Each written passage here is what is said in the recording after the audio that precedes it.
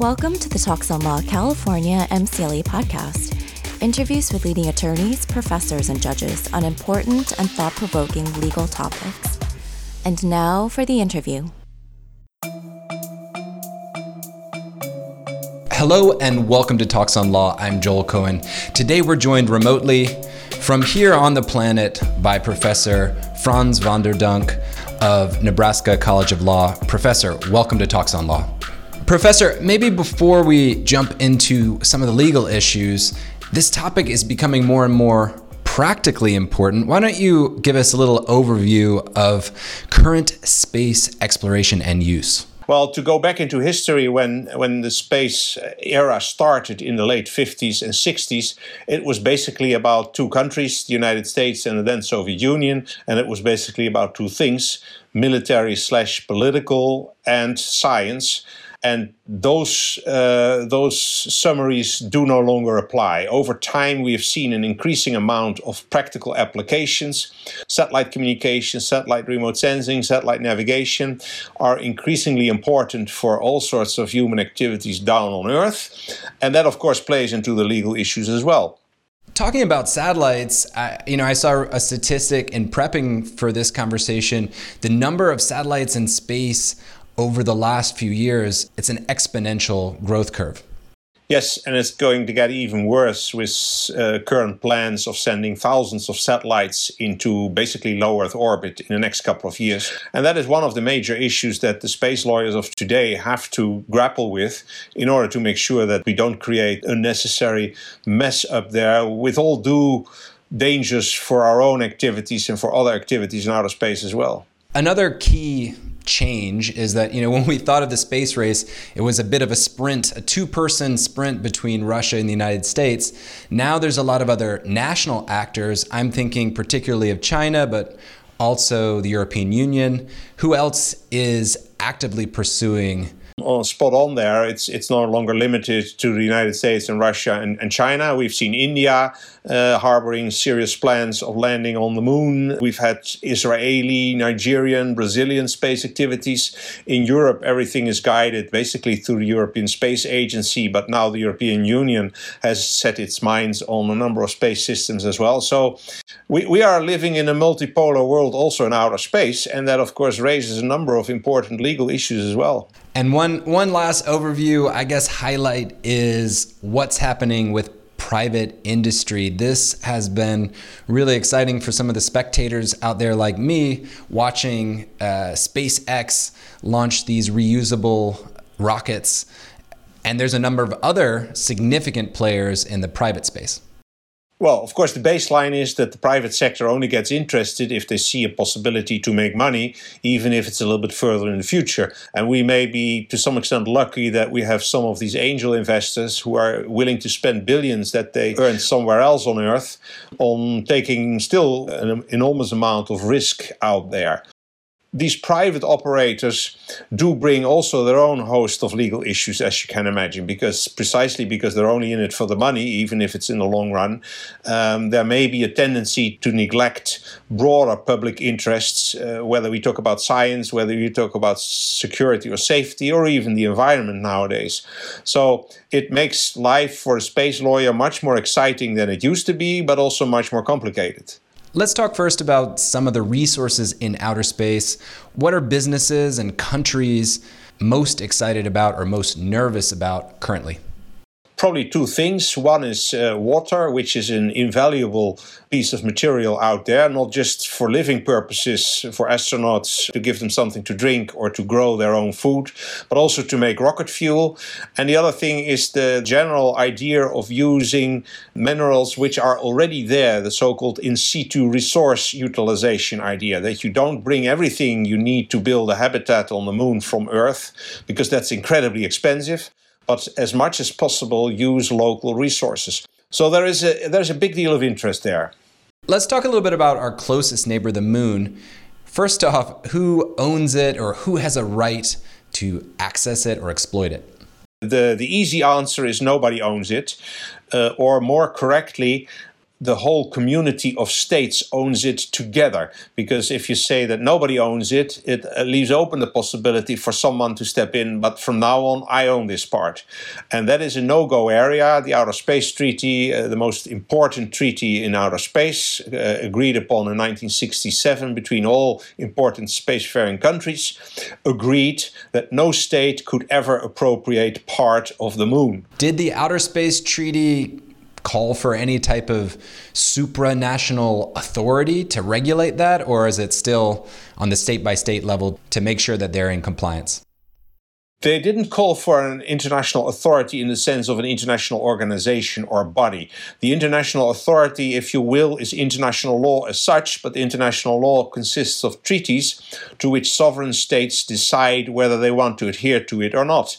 The Outer Space Treaty is the prime example of such a treaty, and by that token, they did agree on a number of rules of the road out there. But it's not like there is any organization, whether it's the United Nations or anyone else, ruling that area. And in that sense, it's basically like the high seas. It is often referred to as a global commons, which means that it's open to all states as long as they comply with existing international rules, to use it, to explore it, to exploit it at the best of their abilities. And there's no single state which can stop that from happening for another state. So if no one owns it and everyone owns it, practically what would that mean for a nation or a company that wanted to set up a base or a headquarters on the moon? Well, that's a great question, and at the face of it, it is open. Now, let me premise this by saying that you have to make a difference between a private company and a state. The freedom of space activities, like there is a freedom of activities on the high seas, is open for states in principle, in first instance only, and private sector operators depend upon the authorization of their state whether they can enjoy that freedom as well. And if they do, the states are responsible and liable for what they do out there.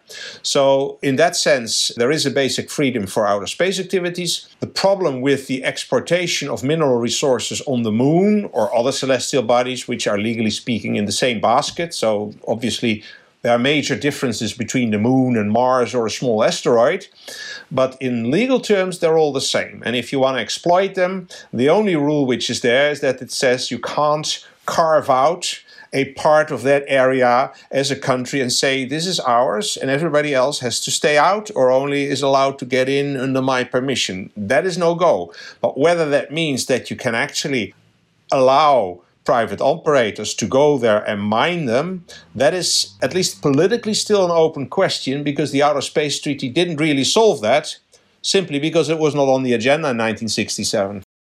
You mentioned the oceans as an analogy. I understand that when it comes to mining in the oceans, there is a treaty, a separate treaty that allows certain countries to apply for and receive mineral rights. I understand the United States is not a part of it, but there's no such analogous agreement on the moon. Am I correct?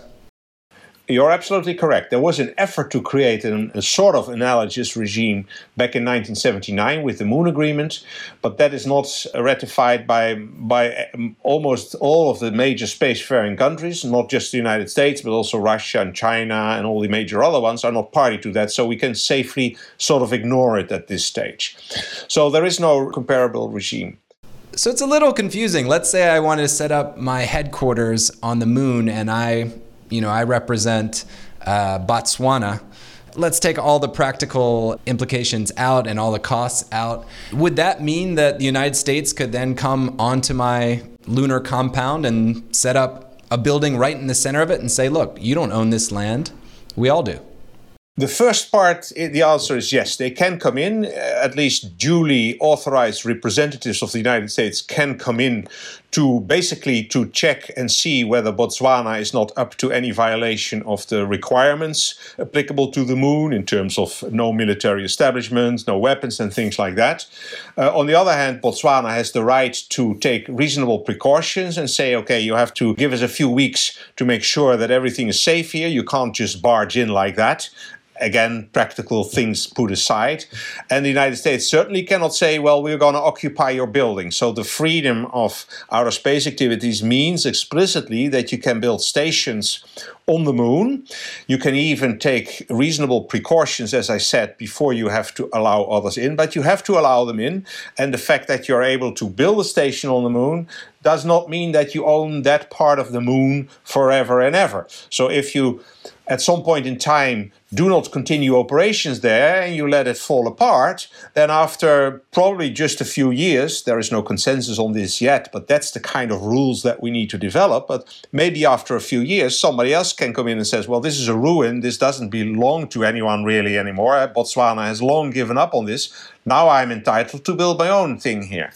Is this some type of lunar squatters' rights or adverse possession?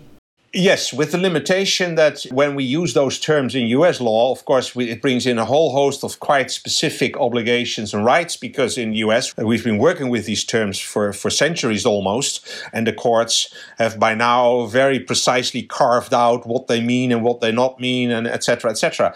And of course, we can't just transplant US law and US jurisprudence on the moon, precisely because the moon is not part of the United States. So the best we can say is that to the extent that there is a common denominator between this US system and other major legal systems in the world, many of which have something somewhat similar, to the extent that there is this common denominator, that would apply. And actually that is reflected, if you will, by these clauses in the Outer Space Treaty, which say, well, you can't own the land, but you're free to use it. The fact that you can't own it means that at some point in time you can't keep others off. You can't keep everyone out forever. Now, whether that means that you can continue to use that place forever and thereby de facto, in fact, can keep everyone out, is still an open question. And if you allow me to draw a kind of a parallel, in terms of satellite communications, we have now agreed that 25 years of occupying one particular orbital slot in the geostationary orbit is about right, is about allowable, but once that period is over, in principle, that slot should revert to the open pool, and it might be that others are entitled to replace that slot. So that's kind of the timelines that we are thinking about. What about in terms of some type of buffer zone? I know that, again, back to the ocean, there are U.S. territorial waters that go out a certain number of miles. Would there be some type of buffer zone around your little space station that would be, reasonable for safety reasons or reasonable for privacy reasons or the like? Yeah, reasonable is a dangerous legal term, of course, and it is not mentioned in the Outer Space Treaty. It just talks about reasonable precautionary measures. So there you find actually the word reasonable referenced. The idea of a zone as such is not mentioned, partly because of the fear that might ultimately somehow spill over into territorial possession, because it may give a sense of, well, that means that I own whatever is in the zone, that I can completely dictate what's going on there, that I treat that as part of my own territory. And that was to be prevented. On the other hand, if you announce a safety zone and it is a reasonable precaution, so it shouldn't be 20 miles, but if it's like 150 meters, that's reasonable. And if you tell everyone, if you come within that zone without prior information, without announcing that you're coming into that, and without our agreeing on to how you come into that, because it may endanger our operations, then we feel ourselves entitled to see this as an enemy activity or as a dangerous activity, and we feel entitled to act accordingly. That's kind of the political situation where we are in there. This is not legally sought out. So what legally becomes important is the moment that somebody officially announces a safety zone like that. How do other states react? Do they think, yeah, it's perfectly reasonable to announce a safety zone of 0.5 mile, just to quote a number, and actually we are going to do that ourselves. And then before you know it, you have customary international law that a safety zone of 0.5 mile is very reasonable. If by contrast everyone would fall over that first state and say, oh, that's ridiculous, that's a violation of the Article 2 of the Outer Space Treaty and of other rules, then probably the first state must gradually withdraw its idea unless it really wants to fight for it, which we're not hoping for in outer space, obviously. But that's kind of the legal tension we are talking about. Professor, I love that you mentioned this concept of customary international law. For those who maybe don't remember from law school or didn't attend law school, customary international law is sort of an alternative means of coming to an accord. Rather than some type of treaty, it just means that in practice, the vast majority of the nations have implemented it. Is that about right? Or have at least given it off as their official opinion that that's the right way to go, and behave themselves accordingly. So if all states, without a treaty saying you can have a safety zone of half a mile, start implementing their own zones of half a mile and respect those of others, which is of course the flip side of the thing, then you can say, well, they act under the assumption that this is now a legal obligation, and that's customary international law. That's, by the way, what happened with the law of the sea before it then got enshrined in the treaties. This gives a little bit of hope that there can be some practical-minded approach, that the laws are being, in a sense, tested on the ground as space exploration expands. Absolutely. And I mean, that's what we see happening, for example, in another area, one of the most important areas of space, largest concerns of space, and therefore also of space law, which is space debris or space junk, right? So there is no legal obligation in the Outer Space Treaty, because back then it wasn't an issue. Nobody thought about the environment and this one or two third stage rockets that were floating around. Who cares? That was the thinking in 1967. Now, of course, we are in a totally different situation. The Articles of the Outer Space Treaty do not even provide for an obligation not to wantonly spoil outer space. The Indians may have raised a big stink when early 2019 they destroyed their own satellite, creating a huge chunk of space debris. But legally speaking, there was no rule prohibiting them from doing that. And there is also no rule to clean up your own mess after yourself. If you have a satellite out there which is at the end of its lifetime, there's no international obligation requiring you to make sure that it is boosted into deep space, never to be seen again. It's not like hiking in a national park where you're expected to pack in everything that you want to use and pack it all out, bring out every little sandwich wrapper that you brought with you. On the other hand, coming back to the customary law issue, what you do see happening is that states have already agreed on guidelines that that's not the proper way of behavior. Guidelines are not legally binding.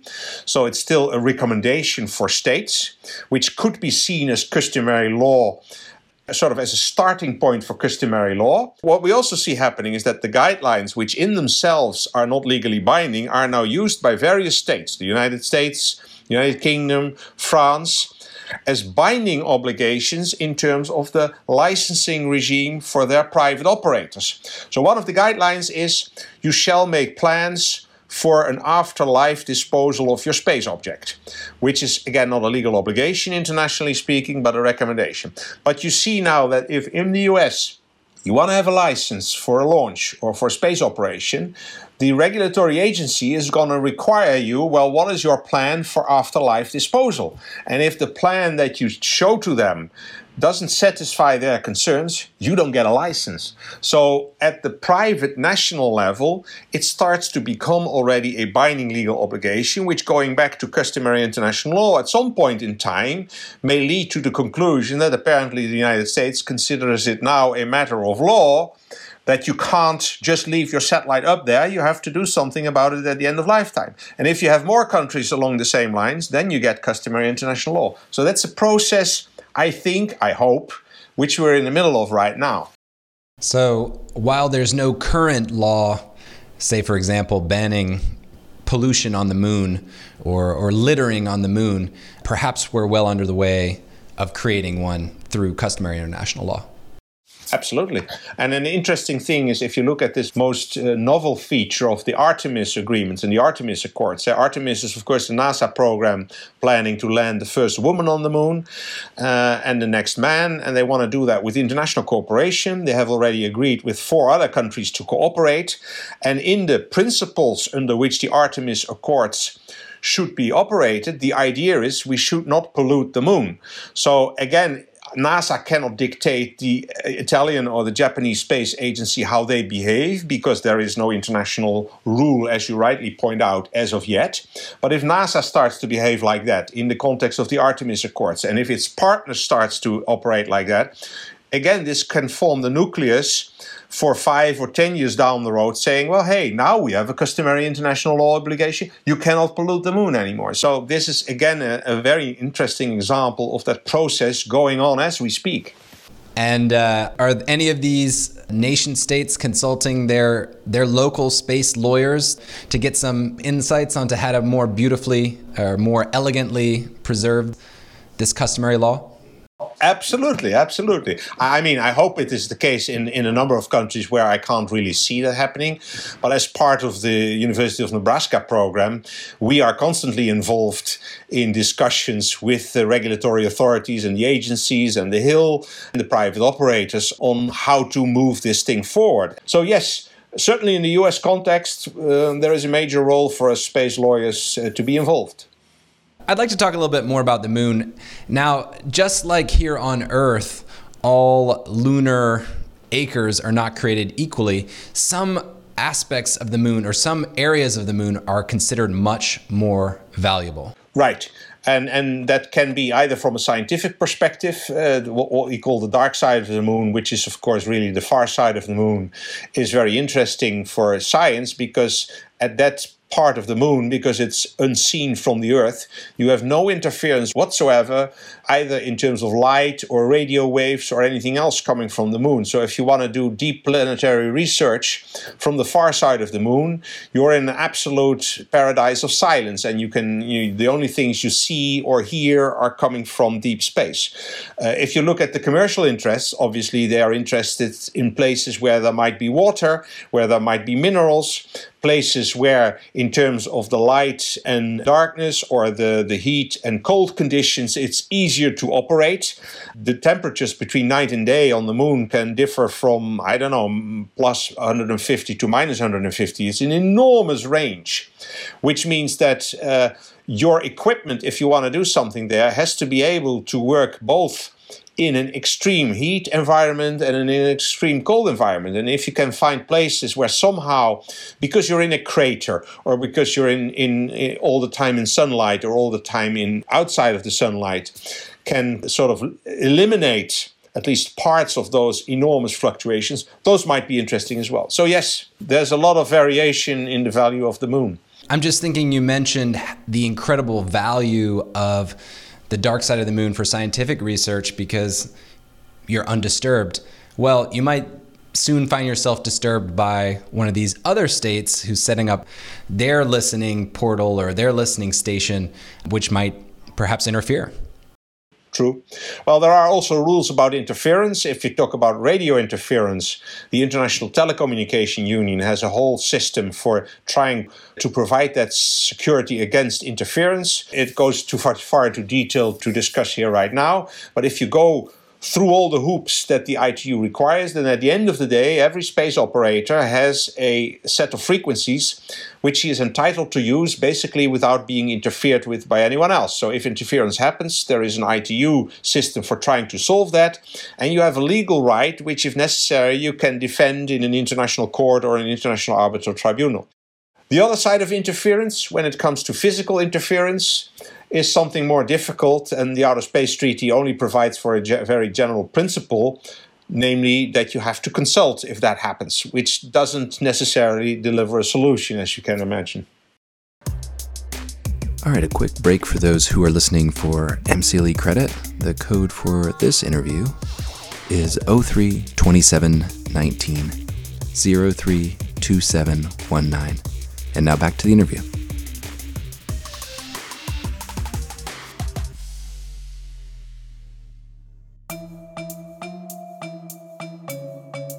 You mentioned ice on the moon, and there is at least ice found on the poles, or maybe it's more concentrated on the poles. Does this give a sort of first mover advantage to the early explorers like the United States or perhaps Europe or India to get to these more valuable areas first and set up their stations in advance of other explorers? Absolutely, absolutely. At the same time, this sounds maybe a little bit frightening. First comer takes all. I think in reality it's not going to be that dangerous, because if you think practically speaking, we are not able to build space stations yet which cover hundreds of square meters or even larger. So it may well be that, let's say, the Chinese are first there and that they build a station there, but then going back to our discussion on safety zones, they can't then simply say 20 miles around this station is everybody has to keep out because this is a Chinese keep out zone. That is certainly not reasonable. And since we presume that those fields are of a considerable size, it would certainly allow the next one being the US and the next one after that being the Russians and the next one after that being the Europeans to set up another station maybe a mile away or a mile and a half away, still able to tap into the same water resource.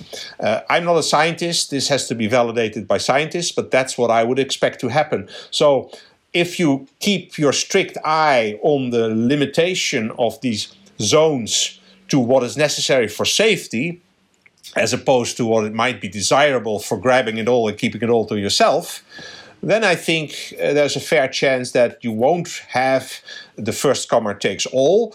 But it still leaves the point, of course, that countries like Botswana, which you mentioned earlier, may be too late in the game or may be only left with the crumbs off the table. And there might be at some point in time we might need to think about that. I'll just take the devil's advocate position for a moment. When I think, with my entrepreneurial cap, what makes for a successful business, sometimes people describe a moat, some type of barrier to entry. It's hard to think of a more daunting moat than, thousands of miles of empty space and billions of dollars of startup costs. Absolutely. Well, but that works two ways. It namely also works in the direction that if you are interested in spending those billions because you see a chance to make a profit at the end of the day, which of course is what private enterprise is all about, you also want to make darn sure that whatever you harvest there, you can sell to everyone around the world. So it is in the private operator's interest, and therefore also its own country, that there is no fundamental opposition in the rest of the world as to seeing this as kind of stealing or illegal squatting or whatever term you want to give it. Which means that there is a balance between the interests of the first comer in being given free rein as possible and the need also for that first operator to be recognized as a bona fide operator, as a legitimate operator, as recognizing broader public interest in space. Because if it does not, he may be the first to get there and he may harvest all that he wants, but as soon as he moves to outside of his state, he will be treated as if he's selling blood diamonds and be forced to give it all up, right? So there's an interesting, if you allow me a minute or two to explain, we talked about the maritime solution and the United States not being part of this international regime for the harvesting of resources from the ocean floor. Well, there was a number of years ago a very interesting case where Lockheed Martin, as you obviously know, one of the largest US corporations, was very interested in mining the deep seabed floor. Now, they could have gone the easy route. They could have said, well, we are a US company, the United States is not party to that international regime, so we don't have to go through all these hoops. We just go for a US deep seabed mining license, and since the US authorities are very friendly to us, we will only be faced with the minimum of requirements and burdens, and we're good to go. But they realized that the rest of the world, being tied into the regime of the Law of the Sea Convention, would likely consider whatever they would take from the ocean floor, again, as blood diamonds. They wanted to make sure their market was as big as possible. They established a daughter entity in the United Kingdom, which was party to that agreement. And that daughter entity went through the extra hoops to get a license because now they could show to the rest of the world, this is very legitimate, right? And that same kind of balance, I think private operators in outer space have to keep in mind as well, because if you spend that much money, you can't afford to cut off 60% of your potential market. Let's talk about mining, and we've talked a little bit about the land or where you can set up your station. Are we pretty clear? Are we all on the same page that what you take off the moon can be owned by an individual state and then perhaps owned by individual companies? pretty sure is a little bit too far, I'm afraid to say. The United States started this discussion 5 years ago when they formally recognized these rights of private operators under a US license to mine those resources and to take them home. Since then, we've seen that the Luxembourg and the United Arab Emirates have agreed upon similar laws, and, not accidentally, I was part of the teams advising them to do so. Maybe I'll jump in for our audience who may have detected a subtle accent. The Netherlands is your original home. That's absolutely right.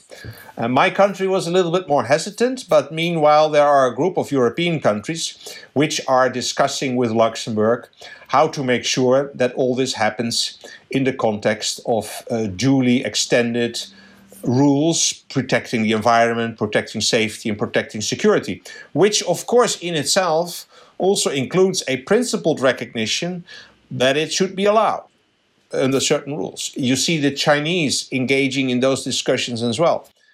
And you see that NASA, through its Artemis Accords, also tries to promote this general idea. So if other countries want to cooperate with NASA and want, to a certain extent, piggyback on NASA's activities for doing these lunar exploration activities, manned lunar exploration activities, they have to sign up to the principle that indeed private operators, if appropriately licensed, can go there and harvest those resources. So I do see a gradual trend in the right direction, what I consider the right direction, but we are not there yet because there's still a number of countries, Russia first of all, who politically speaking oppose that. I'm not sure how long that opposition is going to last, but it's still there.